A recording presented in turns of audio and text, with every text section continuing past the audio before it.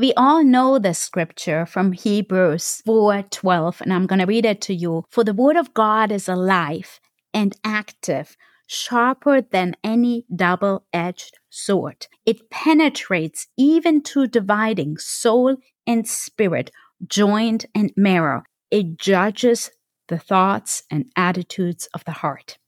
We're all very familiar with this scripture, but today I want to unpack what this scripture really means in our Christian life, and especially look at it through the lens as a physician. Welcome to the Heal the Healers podcast, where we explore the intersection of faith and medicine, discover your God-given potential, and experience Christ's healing in the midst of medical burnout.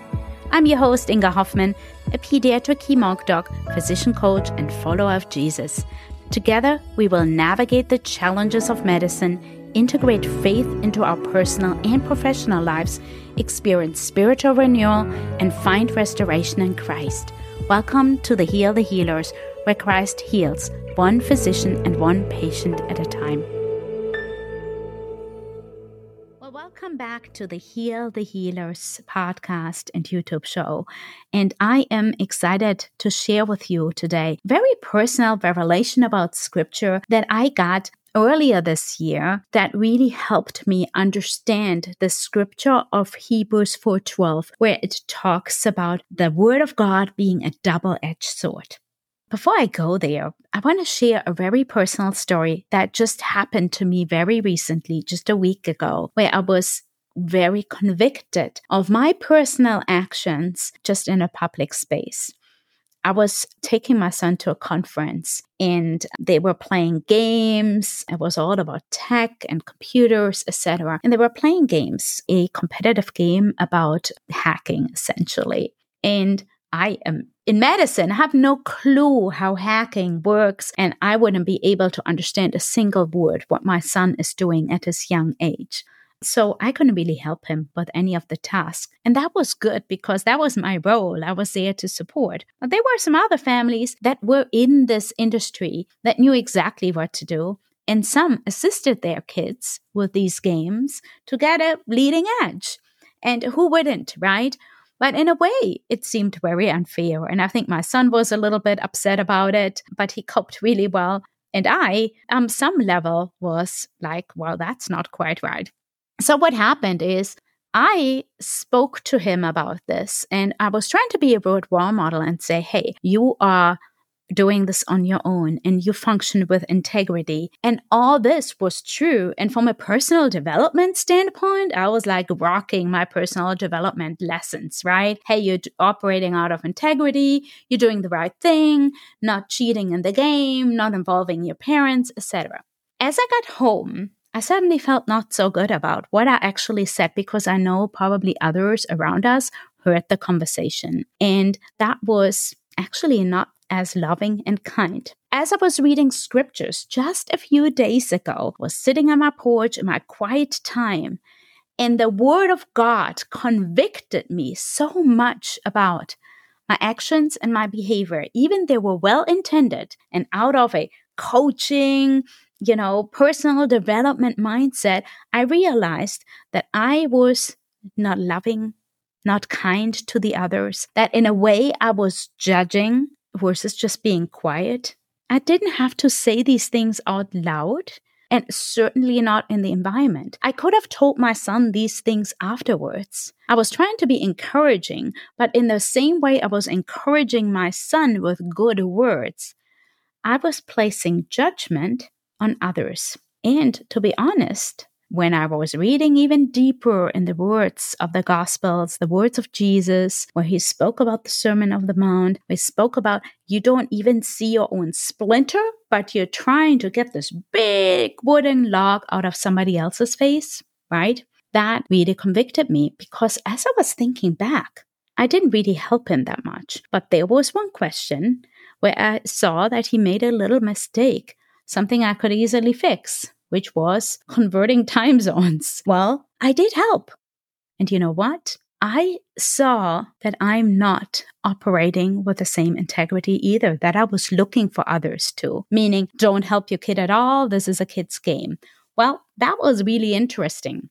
It was such a beautiful illustration for me to be convicted by the word of God, to go and pray, repent, and say, Lord, I'm sorry. Not only did I not do what your word says, but I also wasn't a good witness. What would a good witness do in this situation? To show the kingdom of God, how the kingdom of God operates, and how we should be loving and caring towards others, even when they do wrong, even when our enemy is trying to get a slice ahead in the game, that we are blessing our enemies, that we pray for them, that we will be gentle and kind. Now, don't let that get confused with calling out sin, being sin. I'm a big believer, just like Jesus, we love the people, but we call out the sin. That's a whole different topic, but I just want to clarify that. That is my backstory, a very personal, raw story that happened just a few days ago, how the Word of God was exactly doing that. It divided. It divided so sharply and showed me so exactly, Inga, here is where I want you to work on. Here is where you need to repent and ask for forgiveness. And that was so beautiful. So let's dive into the scripture and why I call this episode Sharpen Your Scalpel. The word of God in Hebrews 4:12 says, and I'm going to read this to you. So, for the word of God is alive and active, sharper than any double-edged sword. It penetrates even to divining soul and spirit, joints and marrow. It judges the thoughts and attitudes of the heart. Exactly, that's what it did for me in that purpose. It judged my attitude and it judged my heart, my very deepest thought. In that moment when I was with my kid at the hacking conference, because what was my thought? That's not fair. They rigged the game. They kind of cheated a bit. That's not fair. I want my son to win because honestly, he was way ahead of everybody. And that's, again, I don't want to sound prideful, but there was the seed of pride in my heart that I want him to stay ahead because it was great to see him suddenly thriving. But the word of God convicted me in my thoughts, in my desires of my heart, and in my actions. Thank you, Lord Jesus, for doing that to us. And thank you for giving us your word, Lord, to convict us. And this happens all the time, every day. And we should be grateful for the word of God to be a guide and convicting us and not judging us for eternity. We can get correction from the word of God in our actions, in our thoughts, in our behavior, so we can live a life that is glorifying to him. But to be honest, I did not realize that scripture and understand it to the deepest level that I do now. Let me explain that. The story I shared, yes, I have been convicted many times over by the word of God. And hopefully we all have, as we're reading the word of God, the Bible, that we get convicted and that we live a righteous life. We will still sin, but that we will live a righteous life and try to walk with Jesus in that same way. And I always thought, I sort of understand the scripture. Basically, scripture reveals something to you and it shows you what's in your heart. But I never really quite understood and quite got that double-edged sword part and the dividing of bone and joints and marrow. And I'm a pediatric hemonc doc and also boarded in hematopathology, so I geek out about the bone marrow. And when scripture mentions bone marrow, I'm all ears. I'm like, wow, I want to hear about that because that's my thing. I'm a bone marrow transplant doc. I'm all about the marrow. What happened is that in the spring earlier this year, I was sitting in a prayer meeting and it was that moment that, boom, the Spirit just showed me so clearly, the Holy Spirit, Lord really revealed to me, this is what this scripture means. And he illustrated it to me in a way that I, as a physician, could relate and understand. And I want to convey this to you in the hopes that you can understand it better and incorporate it in your life as a physician as well as in your personal life. We all know this scripture very well. Some of us can probably even recite it. But what does it truly mean? Dividing soul and spirit. That is a lesson we can just unpack itself. But basically, there's a spirit, There's our soul, our emotions, our thoughts that the Bible often describes sits in our heart, but in fact, we know all that stuff sits in our mind. And then there's obviously our body. And the soul and the spirit, those sinful kind of got out of order. We give much more power and thought to our soul, meaning our emotions, our thoughts, all these things, when the Bible tells us, no, spirit is actually what leads. That's a whole nother lesson. It also talks about it divides joint and marrow. And that really got me. That really clicked with me because I was like, joint and marrow. And I was thinking, well, joint represents bones and marrow. That is incredibly hard to dissect. Now, if you would be a surgeon, that is really microsurgery if you want to do it on a patient sort of alive, or it would be very barbaric, right? You have to take a bone out and scrape all the marrow out to clean it and separate from its bone. And that is a hard surgery to do. Or it will be very barbaric because you couldn't do it within a patient to divide that. At least these are the images that came to me. I was thinking in that moment, God's word is really like microsurgery. It's like robotic surgery, microsurgery as its finest. Any of you surgeons out there, kudos to you. And you probably can even better explain how it works in surgery. But I realized that God is so decisive and divisive and pristine and exact in his intent, in his actions, in his operation, and in his word to give us precise, absolutely divine microsurgery in our own lives. Revealing things to us, cutting things off that are no longer serving us, showing us where we need to repent, like in my example. And isn't that amazing? God is really the best surgeon out there. And he does it in such a gentle, loving way. Even if it sometimes seems it hurts, he does it in an amazing way to help us get on the right path. And why is this important as a physician and in our culture in medicine?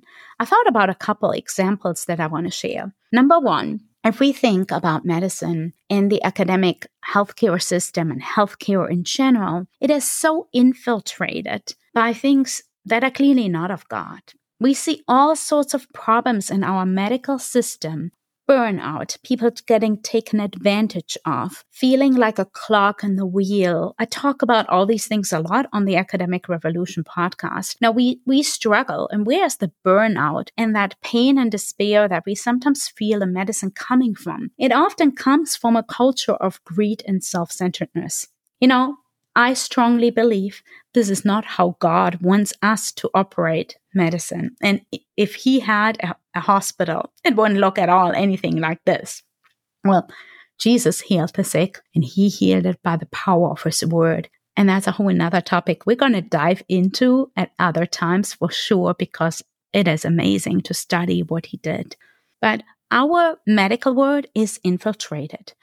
And how do we separate ourselves out from that environment?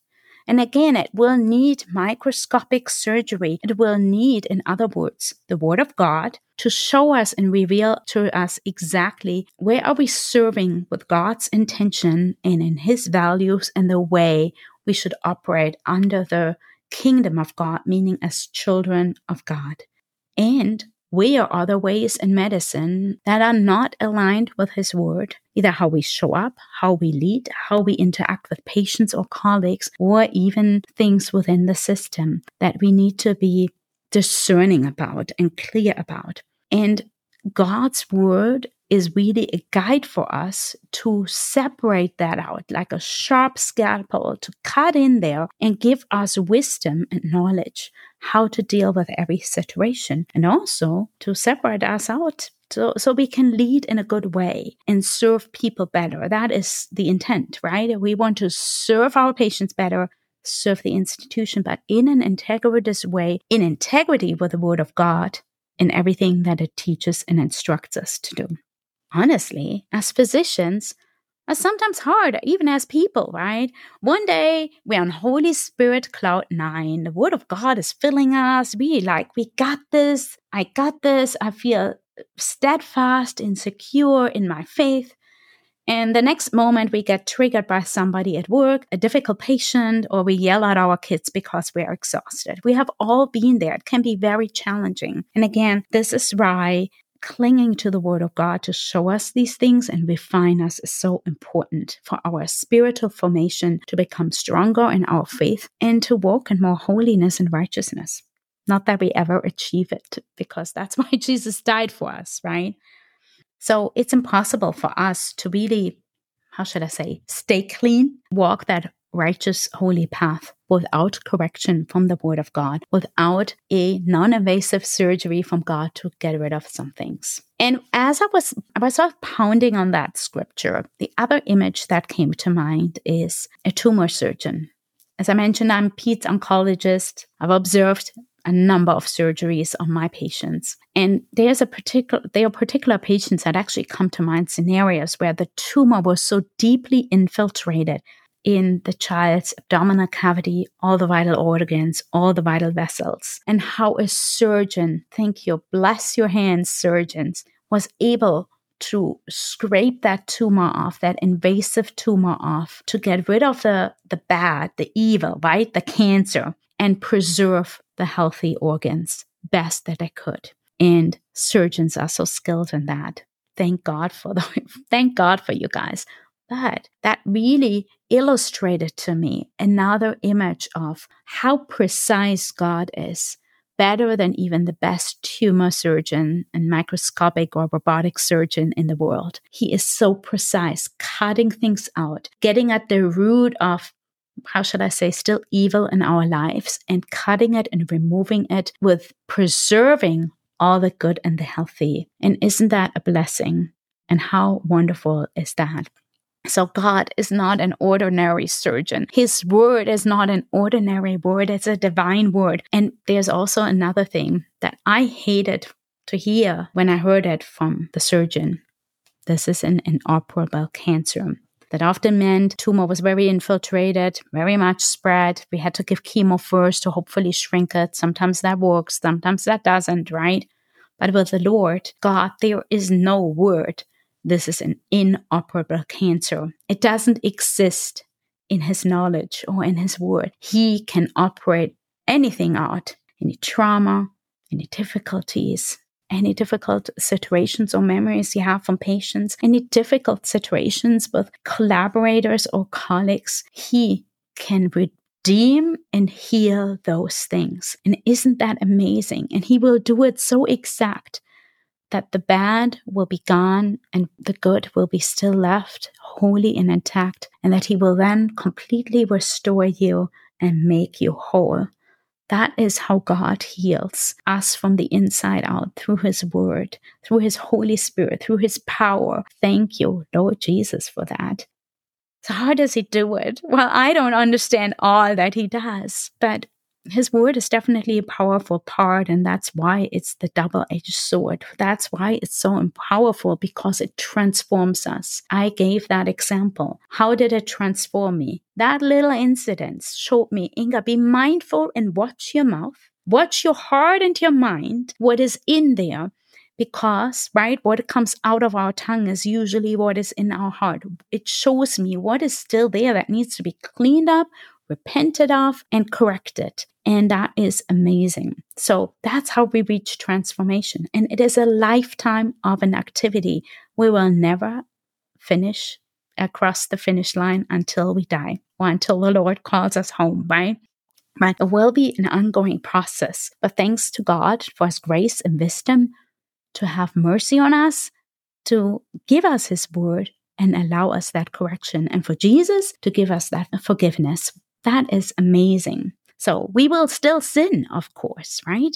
Sin doesn't go away, but the Lord will correct us. And through His correction, if we are obedient to His instruction, He can heal and mend us back together and restore us and make us better in the process and create an image more like Him. And that's what we all want to do. We want to present God and His kingdom well on the earth. And if we just like everybody else, we cannot do that, because then they rightfully say, you Christians are not any better. In fact, oftentimes we can be worse. And We have to watch for that we are good witness. Okay. So another aspect that I wanted to look at, so how does that apply to our lives? I talked sort of a little bit more general, but it applies to our personal life. So where do we need correction from the Word of God? Where do we need that divine intervention, that cutting like a scalpel, a double-edged scalpel that we need in our family, with our children, especially? I think us moms are very prone, myself included, or I say this because I've experienced this, that we can be great with everyone else. We are great with our patients, with our co-workers, but when we get home, we lose it. We need correction there. I need a lot of correction there so that I raise my children in the Word of God and not speak words over them that are really not of God, because they're based on my own fears. A whole nother topic. But it also applies to our patients. Having that discernment, that insight from the Lord. How are we see through, again, through the Word and through conviction of His Word in desperate situations, how to handle difficult situations with colleagues or even with patients, to have godly wisdom there. Now, the last thing I want to say about this, all this must have one thing, and you must use your guide. You have to really use discernment here. And where does that come from? The Word of God, combined with the Holy Spirit that we get when we believe in Jesus. He left us the Holy Spirit, who instructs us in all things. So you have to have divine inspiration and knowledge and understanding from the Holy Spirit. And why are we convicted by these scriptures one time and not another time? Because at that moment, the Holy Spirit comes in and shows us, Inga, Jessica, Jennifer, Tom, whoever you are out there, look at the scripture and it suddenly becomes clear.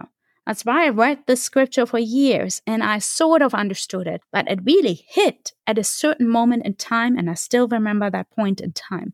What happened? The Holy Spirit revealed another layer. I had another revelation. The curtain was pulled away and I had a deeper look what is in front of me. And that's what God does. That's what the Holy Spirit does. So be sensitive to tune into His prompting when He wants to show you something, and don't ignore it. You need a guide, right? You need the Holy Spirit to show you these things.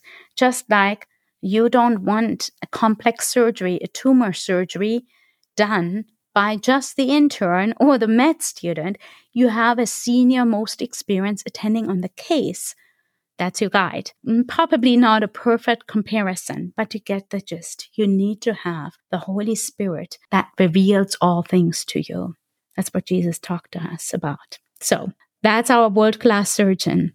The Word of God is the scalpel, and the skill, the divine knowledge is the Holy Spirit to show us how to use that scalpel. Hopefully that makes sense. And yeah, I want to just reiterate, nothing can really replace that combination. You need the scalpel, the Word of God. You really need to know it. That's your job in training, just like the surgeon trains how to use the scalpel. Like in 6-7 years of residency, they train hard and long, people. And so do we need to train in the work of the Word of God every day. And then we need our instructor, the Holy Spirit, to correct us, to show us, and to help us. So get out there today. I want to encourage you. Study the Word of God.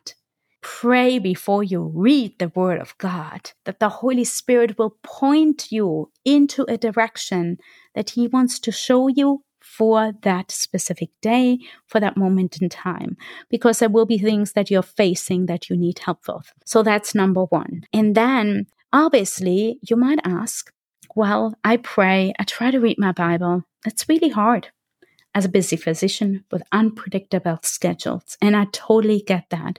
It wasn't always easy for me either. And for that reason, I want to share on the next episode, how do you actually establish a life of prayer and staying in the Word amidst your busy schedules? Despite all the busyness, how can you, as a busy physician, stay in the Word and in prayer, because that is our key foundation. We cannot just live on a word a day or on the Sunday sermon when we are not on call. That is not good enough anymore. I know it seems like an incomprehensible thing to get sometimes to do daily quiet time. I have been in situations like that in years past. But I want to encourage you with that next episode to dive in very practically. What I have done to help me, what you can do, and I give you some tools and resources as well. Have a blessed day. See you next week. Thank you. My prayer is that you were encouraged, strengthened, and perhaps even convicted with this episode today. If this podcast has blessed you, would you help share it with your friends and colleagues and even share it on social media? Also, leave us a review on the podcast platform where you are listening to this content. It would help us a lot. Together, we can share the good news of Jesus and transform medicine, one physician and one patient at a time. Have a great day. God bless.